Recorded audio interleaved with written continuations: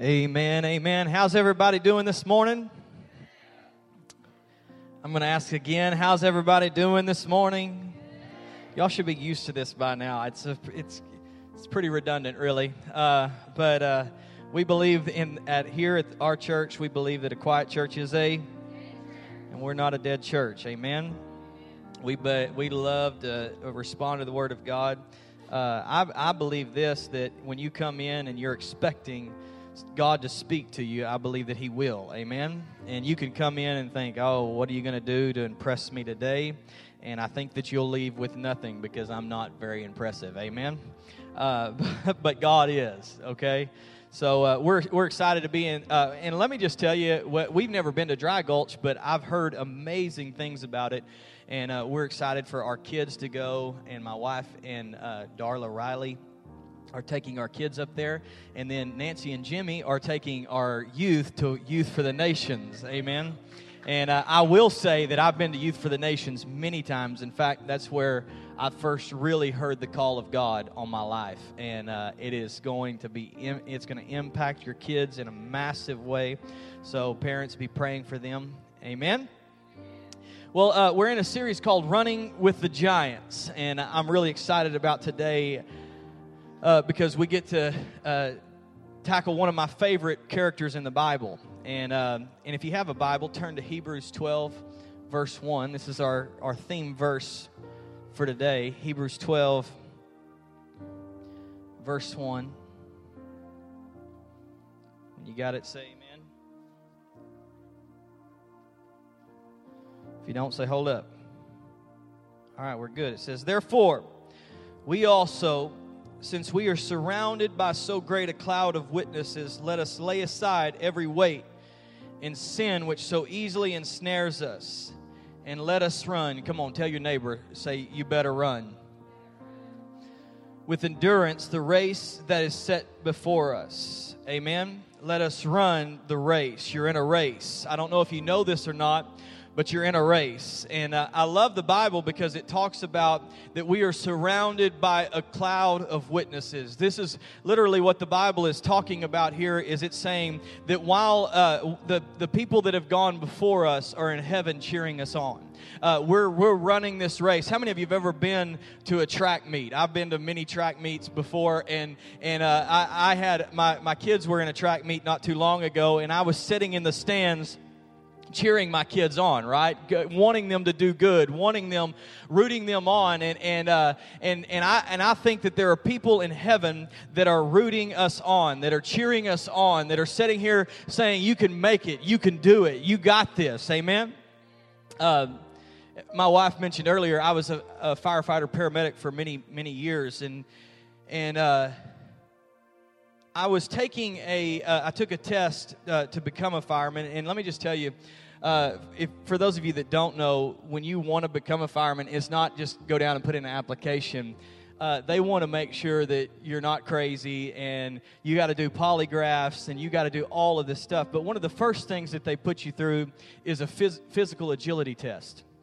And this is basically where they try to make your heart explode in a short amount of time, and so you put on all of the gear. In this particular test, we had to put on all of our bunker gear and our air pack, which is an SCBA, and here we are. We're getting ready to take the test, and you had 7 minutes to complete the course. And so you start out, and right now you're already additionally carrying about 100 pounds extra on you, and then you've got to go through and you got to do a lot of extreme physical activity. And here I am, and I'm going through this course, and everything's going well, and I'm making my way through. And I never will forget that one of the last things you had to do was you had to grab a hose pack, a high-rise pack is what they call it, and you had to climb up 3 flights of stairs. And when you got to the top of the stairs, you threw the high-rise pack down, and you went in and you did a search of a room, and then you came back out. Well, here I am, and I get to the very top of that third flight of stairs, and I have 100 pounds, and then I have a high-rise pack, which weighs about 50, and then I'm carrying my big butt. Amen. And so here I am. I finally get up to the top of the stairs, and I never will. Here I am, and I'm like, I just want to quit. like, this is ridiculous. Have you ever had a moment where you think, this is stupid? I don't know what I'm doing here, why I'm putting myself through this. I look at people that run marathons and I think they're crazy because why in the world would you want to do that? Hey, CrossFitter, don't even talk to me about crazy, okay? I'm going to pick up this grand piano and throw it through the window. Why? Put the piano down, man. Anyway, so here I get to the top, and I have this moment where everything begins to get a little bit fuzzy, and I'm like, I think I might pass out. I'm really on the verge, and I'm wanting to throw it down, but instead of throwing it down and going on with the course, I'm wanting to quit. And I had a friend that worked for the department that had come to support me. And as I get to the top of the stairs and all these thoughts are going through my mind, I see my friend at the top of the stairs cheering me on. And I was wanting to quit, and I was wanting to throw in the towel, and I was wanting to give up. And here he is, and he's saying, Brian, don't quit. Don't give up. Don't you stop. You're so close to finishing this race.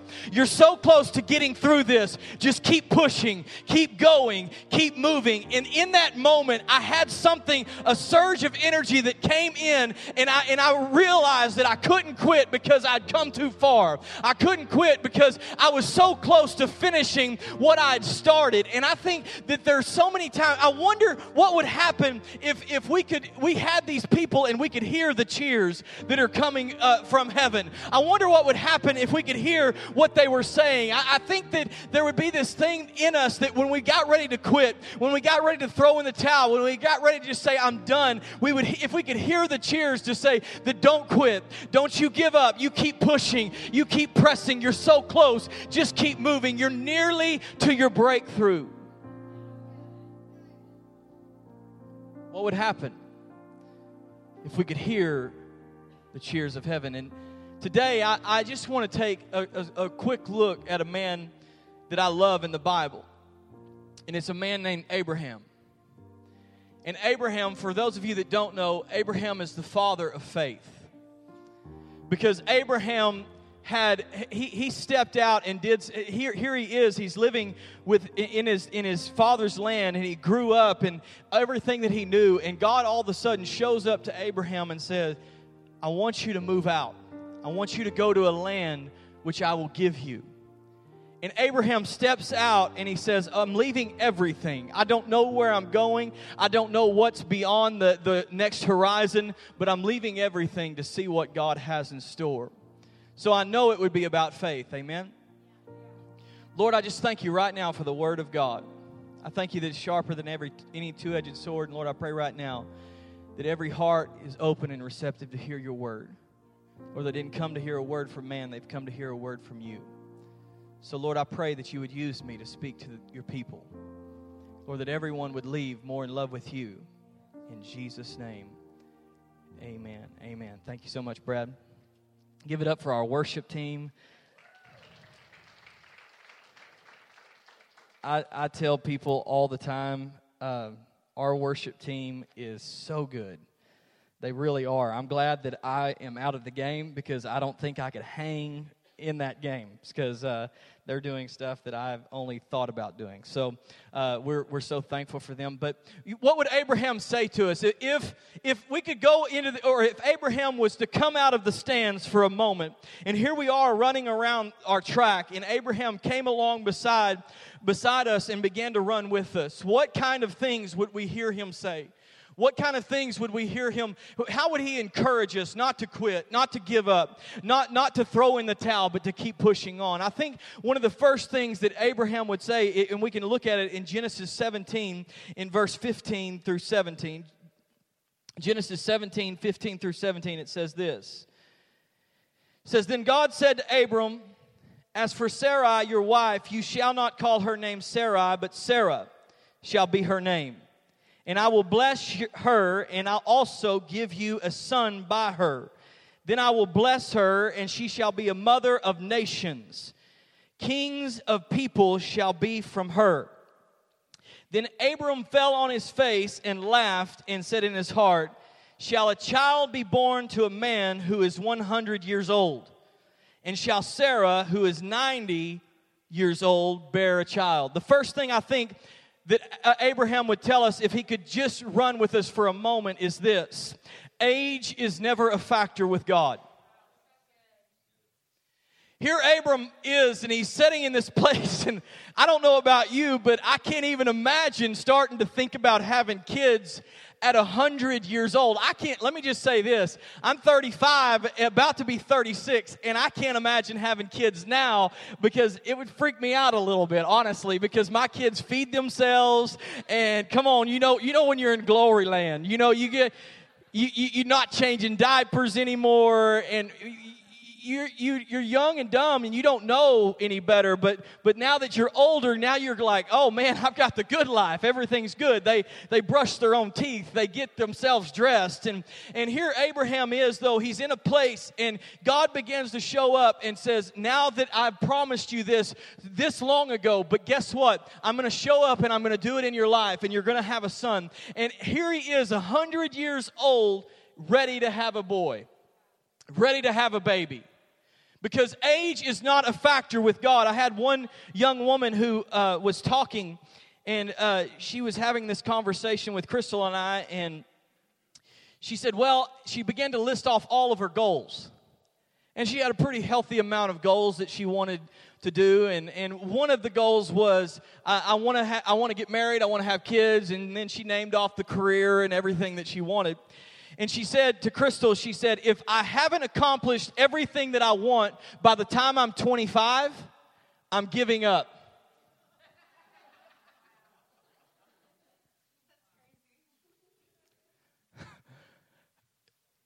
And I was shocked and amazed in a moment because 25 is young, and while most of us would not have that, and we would never say that out loud, I think most of us have this time clock on the inside of us that said, if I haven't accomplished what God wants me to accomplish by this age, I might as well throw in the towel. I might as well give it up. I might as well say I'm done. But I want you to understand that age is never a factor with God. It doesn't matter how old you are, and it doesn't matter how young you are, Presley. You got to understand that God can use you to do something amazing. God can use you to do something incredible. God can use you to change a generation.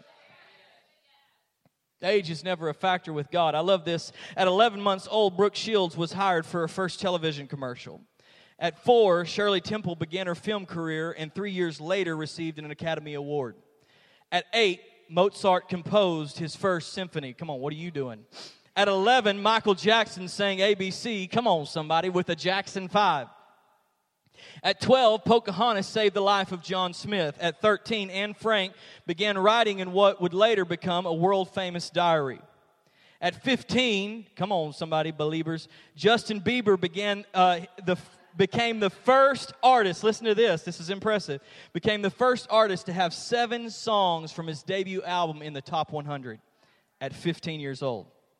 At 18, Muhammad Ali won the light heavyweight gold medal at the 1960 Olympics. At 18, Tommy Hilfiger opened his first clothing store. At 42, Joyce Meyer launched her worldwide ministry. At 45, Henry Ford introduced the automobile called the Model T. At 72, Michelangelo designed St. Peter's Basilica in Rome. At 83, Winston Churchill finished History of English-Speaking Peoples. At 99, Abraham and Sarah gave birth to a baby boy. Come on, somebody. What are you using an excuse as age? The age is never an excuse with God. I don't care. I've covered everything from 11 months to 99 years old because I want you to understand that age is never a factor with God. It doesn't matter how young you are, and it doesn't matter how old you are. God is wanting to use you in the moment that you're in. At the age that you are right now is the time that God wants to use you. That's good preaching.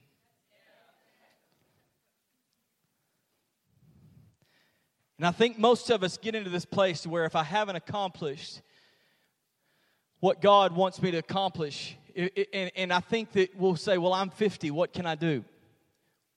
Well, I'm 35, what can I do? My youth has been spent.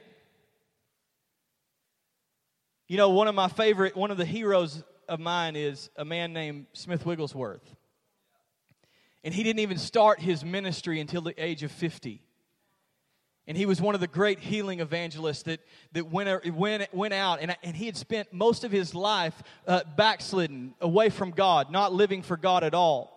But at the age of 50, God showed up in his life, and all of a sudden, he didn't say, well, I'm too old. You don't understand. I've wasted too many years. He decided that at this moment, I will hit the ground, and I will do all that God has called me to do. I'm here to tell you that this is your moment.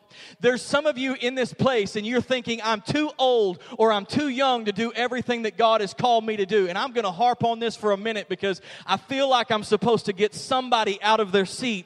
And I want you to hear this. God is wanting to use you now. You're sitting back and saying, I've missed my opportunity. And God's saying, your opportunity is here and now. Second thing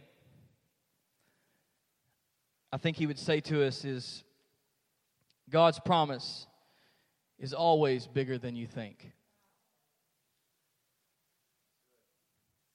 Genesis 15, verse 2 through 5 says, But Abram said, Lord God, what will you give me, seeing I go childless? And the heir of my house is Eliezer of Damascus. Then Abram said, Look, you have given me no offspring. Indeed, one born in my house is my heir. And behold, the word of the Lord came to him, saying, This one shall not be your heir, but one who will come from your own body shall be your heir. Now here's where I want you to see it. Then he, being God, brought Abram outside and said, Look now towards heaven, and count the stars if you are able to number them. And he said to him, So shall your descendants be.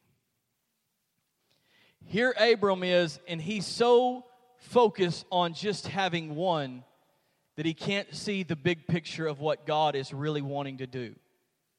I think that a lot of times we get so focused on the singular, and God is focused on multiplying. We get so focused on just having one. God, I just want this one thing. God, I just want you to do one thing for me. And God is saying, no, I don't want to just do the one thing for you. I want to do a lot of things for you. And here he is, and Abram's talking to God, and he's saying, God, I just want one. Just give me one. I just need one. And God brings him outside. Sometimes, come on, you need to get out of the place that's holding you captive. You need to get out of the place that's blocking what God wants to do. You need to get out of the place that's hindering you and holding back all that God wants you to see. And you need to look up to heaven and say, God, if you'll do it for Abram, I believe that you'll do it for me. Look at the stars in the heavens and say, God, if you want to do all of this for one man, what will you do for me? And I love that because God is saying, I want to do more than you can ever ask, think, or imagine. God is talking in multiplication when Abram's just thinking about one. There's a story about a frog. It's a kid's story that I think really applies to this because this frog was born at the bottom of an old farm well. And he loved the well. You know, there was everything that he needed. There was water. There was plenty of things to play on. There was rocks. And he'd splash around. He'd have fun. He'd play. And he thought, man, life can't get any better than this. There's no way that there's anything more. And one day he began to look up, and he saw a light above him. And he wondered, what is that light? I wonder what's above me. So one day he decided to get a little bit adventurous and say, okay, I'm going to go up. I'm going to see what is the light? What's up there? And he began to climb up to the top, and finally he got to the top, and he peered over the edge, and the first thing that he saw was a pond.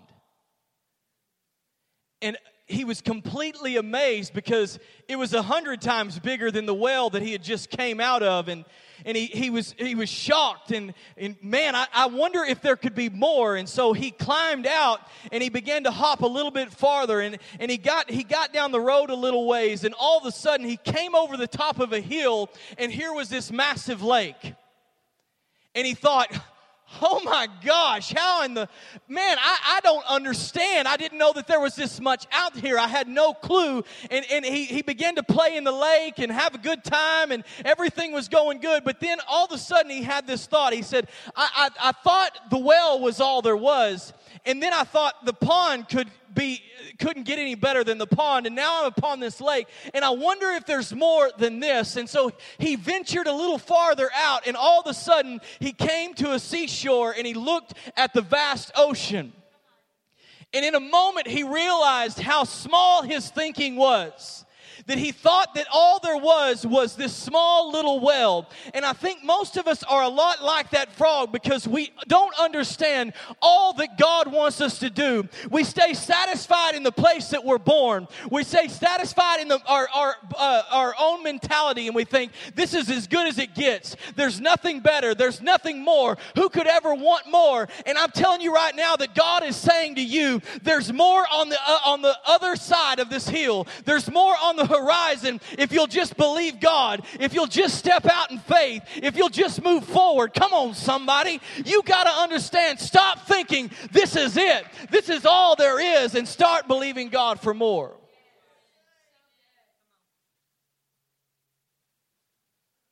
I was talking to a relative about my vision and the things that I wanted to see God do and the things that I even wanted for my own life. Come on, has anybody ever had, you got a little bit of a selfish thing that you kind of, man, I'd like to have a motorcycle. Amen? Come on, somebody. I feel like it'd take my cool factor up. I mean, it's right here, so I feel like it could.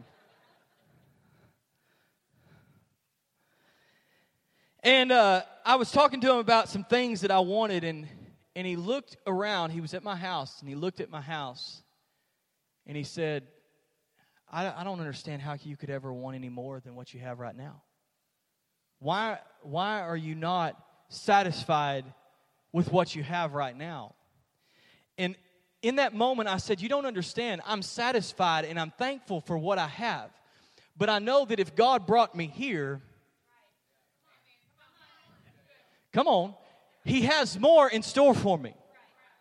I know if God got me to this place, I know that if God got me this job, He doesn't want me to start at the entry. He wants me to start at the entry level, but that's not all there is. He wants me to push on. He wants me to press forward. Yeah, I'm here for a reason, but it's not to just be satisfied and stall out. It's to say, God, I believe that you put something on the inside of me, that you put a gift on the inside of me, that you've given me more, that you want me to keep going, that you want me to keep pressing. Come on. I could get satisfied and say, well, we have enough people at church. Let's just leave it alone.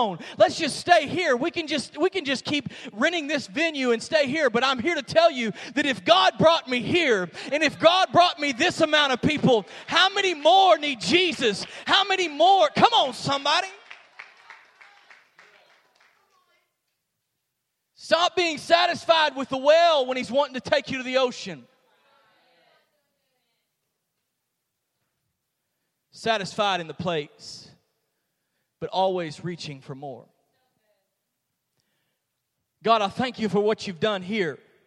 And I thank you for what you're doing. But I'm always going to keep reaching for more. Man. This is better than I thought it was going to be. Hey, I have those moments. Chris will go, well, is your message ready? I'm like, yeah. How's it going to be? I'm like, fingers crossed. It's not as easy as it looks. The third thing I think he'd tell you is Hebrews 11, 8 through 12. Hebrews 11, 8 through 12. It says, by faith Abraham obeyed when he was called to go out to the place which he would receive as an inheritance. And he went out not knowing where he was going. By faith he dwelt in the land of promise, as in a foreign country, dwelling in tents with Isaac and Jacob, the heirs with him of the same promise. For he waited for the city which has foundations, whose builders and maker is God. By faith Sarah herself also received strength to conceive seed, and she bore a child when she was past the age, because she judged him faithful. Come on, God is faithful. Come on, some of you need to hear that. God is faithful. Judged him faithful who had promised. Therefore, from one man, and him as good as dead, were born as many as the stars. Come on, what did God promise? As the stars of the sky in multitude, innumerable, and the sand which is by the seashore. The last thing I think that Abraham would tell you before he stepped back into the crowd to cheer you on from heaven is this: God is never late.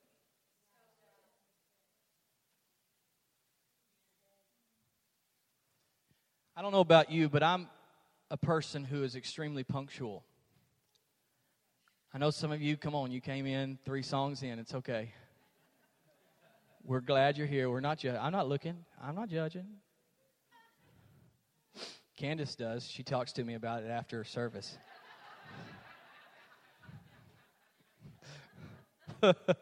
You think I'm kidding, but it's true.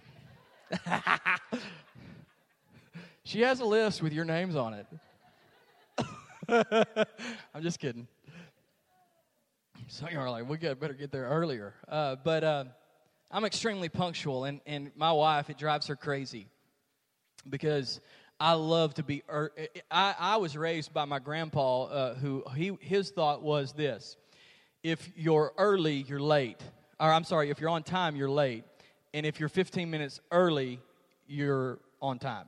That's the way he always thought. That's the way he always was. Now then, I've always taken that, and I've always thought this is the way it is. Well, with God, God is always on time, but he's rarely early. Because the thing is that my timing and God's timing are completely different. They're completely different. There was a man who was talking to God, and he said, God, what's $1 million like to you? And he said, it's like a penny. He goes, wow. He said, well, God, what's 1,000,000 years like to you? And he said, it's like a second. The man said, God, could I have a penny? And he said, yeah, give me a second.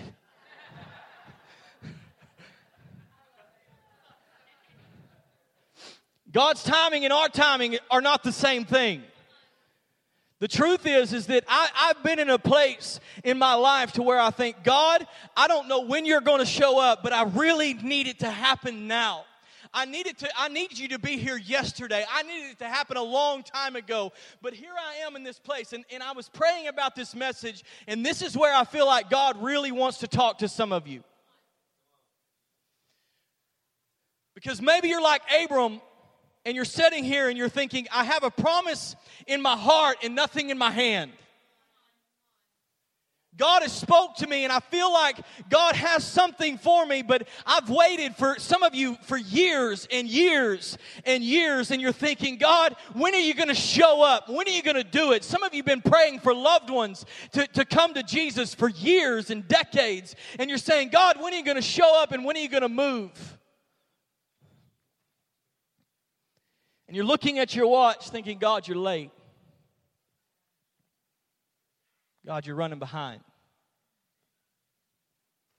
Some of you have had the thought of, God, are you even there? Or have you left me? Crystal and I stepped out in faith to plant this church. We knew nobody. Most of y'all know the story. We honestly didn't know. We knew it was a sacrifice for us personally, but we didn't know how much it would actually cost to launch the church. Sound equipment and lighting, trailers and It's expensive, y'all. And I had no clue how much it would cost, and so I got a bid, and I sent out to one of my friends, and I said, how much is this going to run me? And he sent back the estimate, and I had a, oh Lord moment, because the estimate was $100,000. That's a lot of money. And as I always say, if that's not a lot of money to you, you can drop a check on the way out. Make it payable to the church RC. You spell million, M-I-L-L-I-O-N.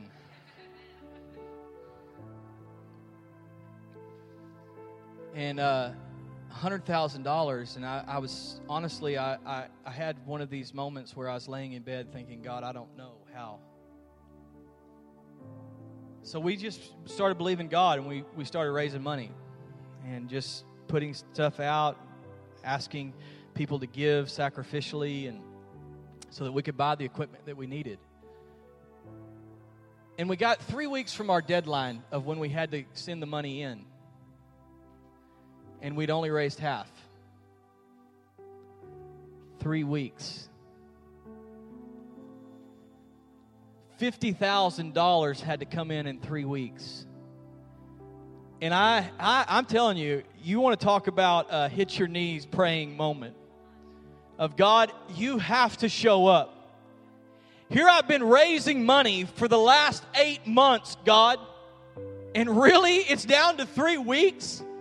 Why in the world am I here and sitting here thinking I only have half of what I need? What am I going to have? Half a church?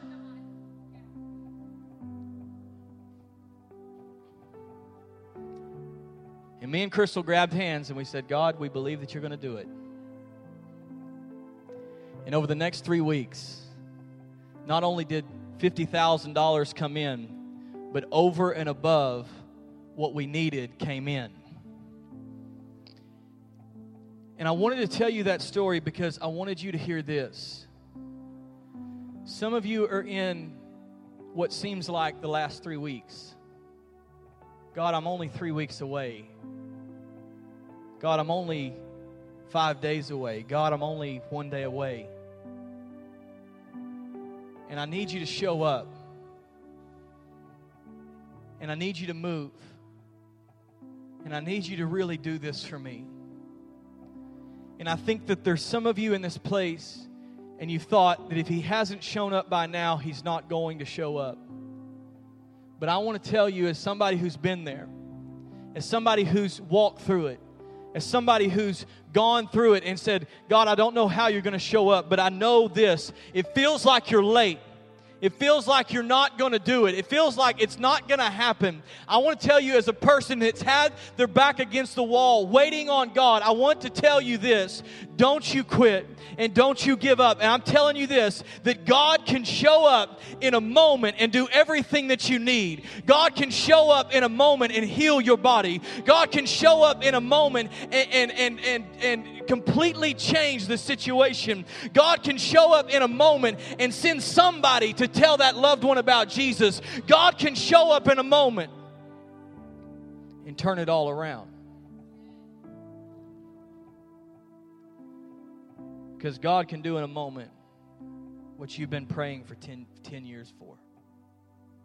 He can do in a moment what you thought was impossible. I love this. Numbers 23:19. It says, God is not a man that he should lie, nor a son of man that he should repent. Has he said, and will he not do? Or has he spoken, and will he not make it good?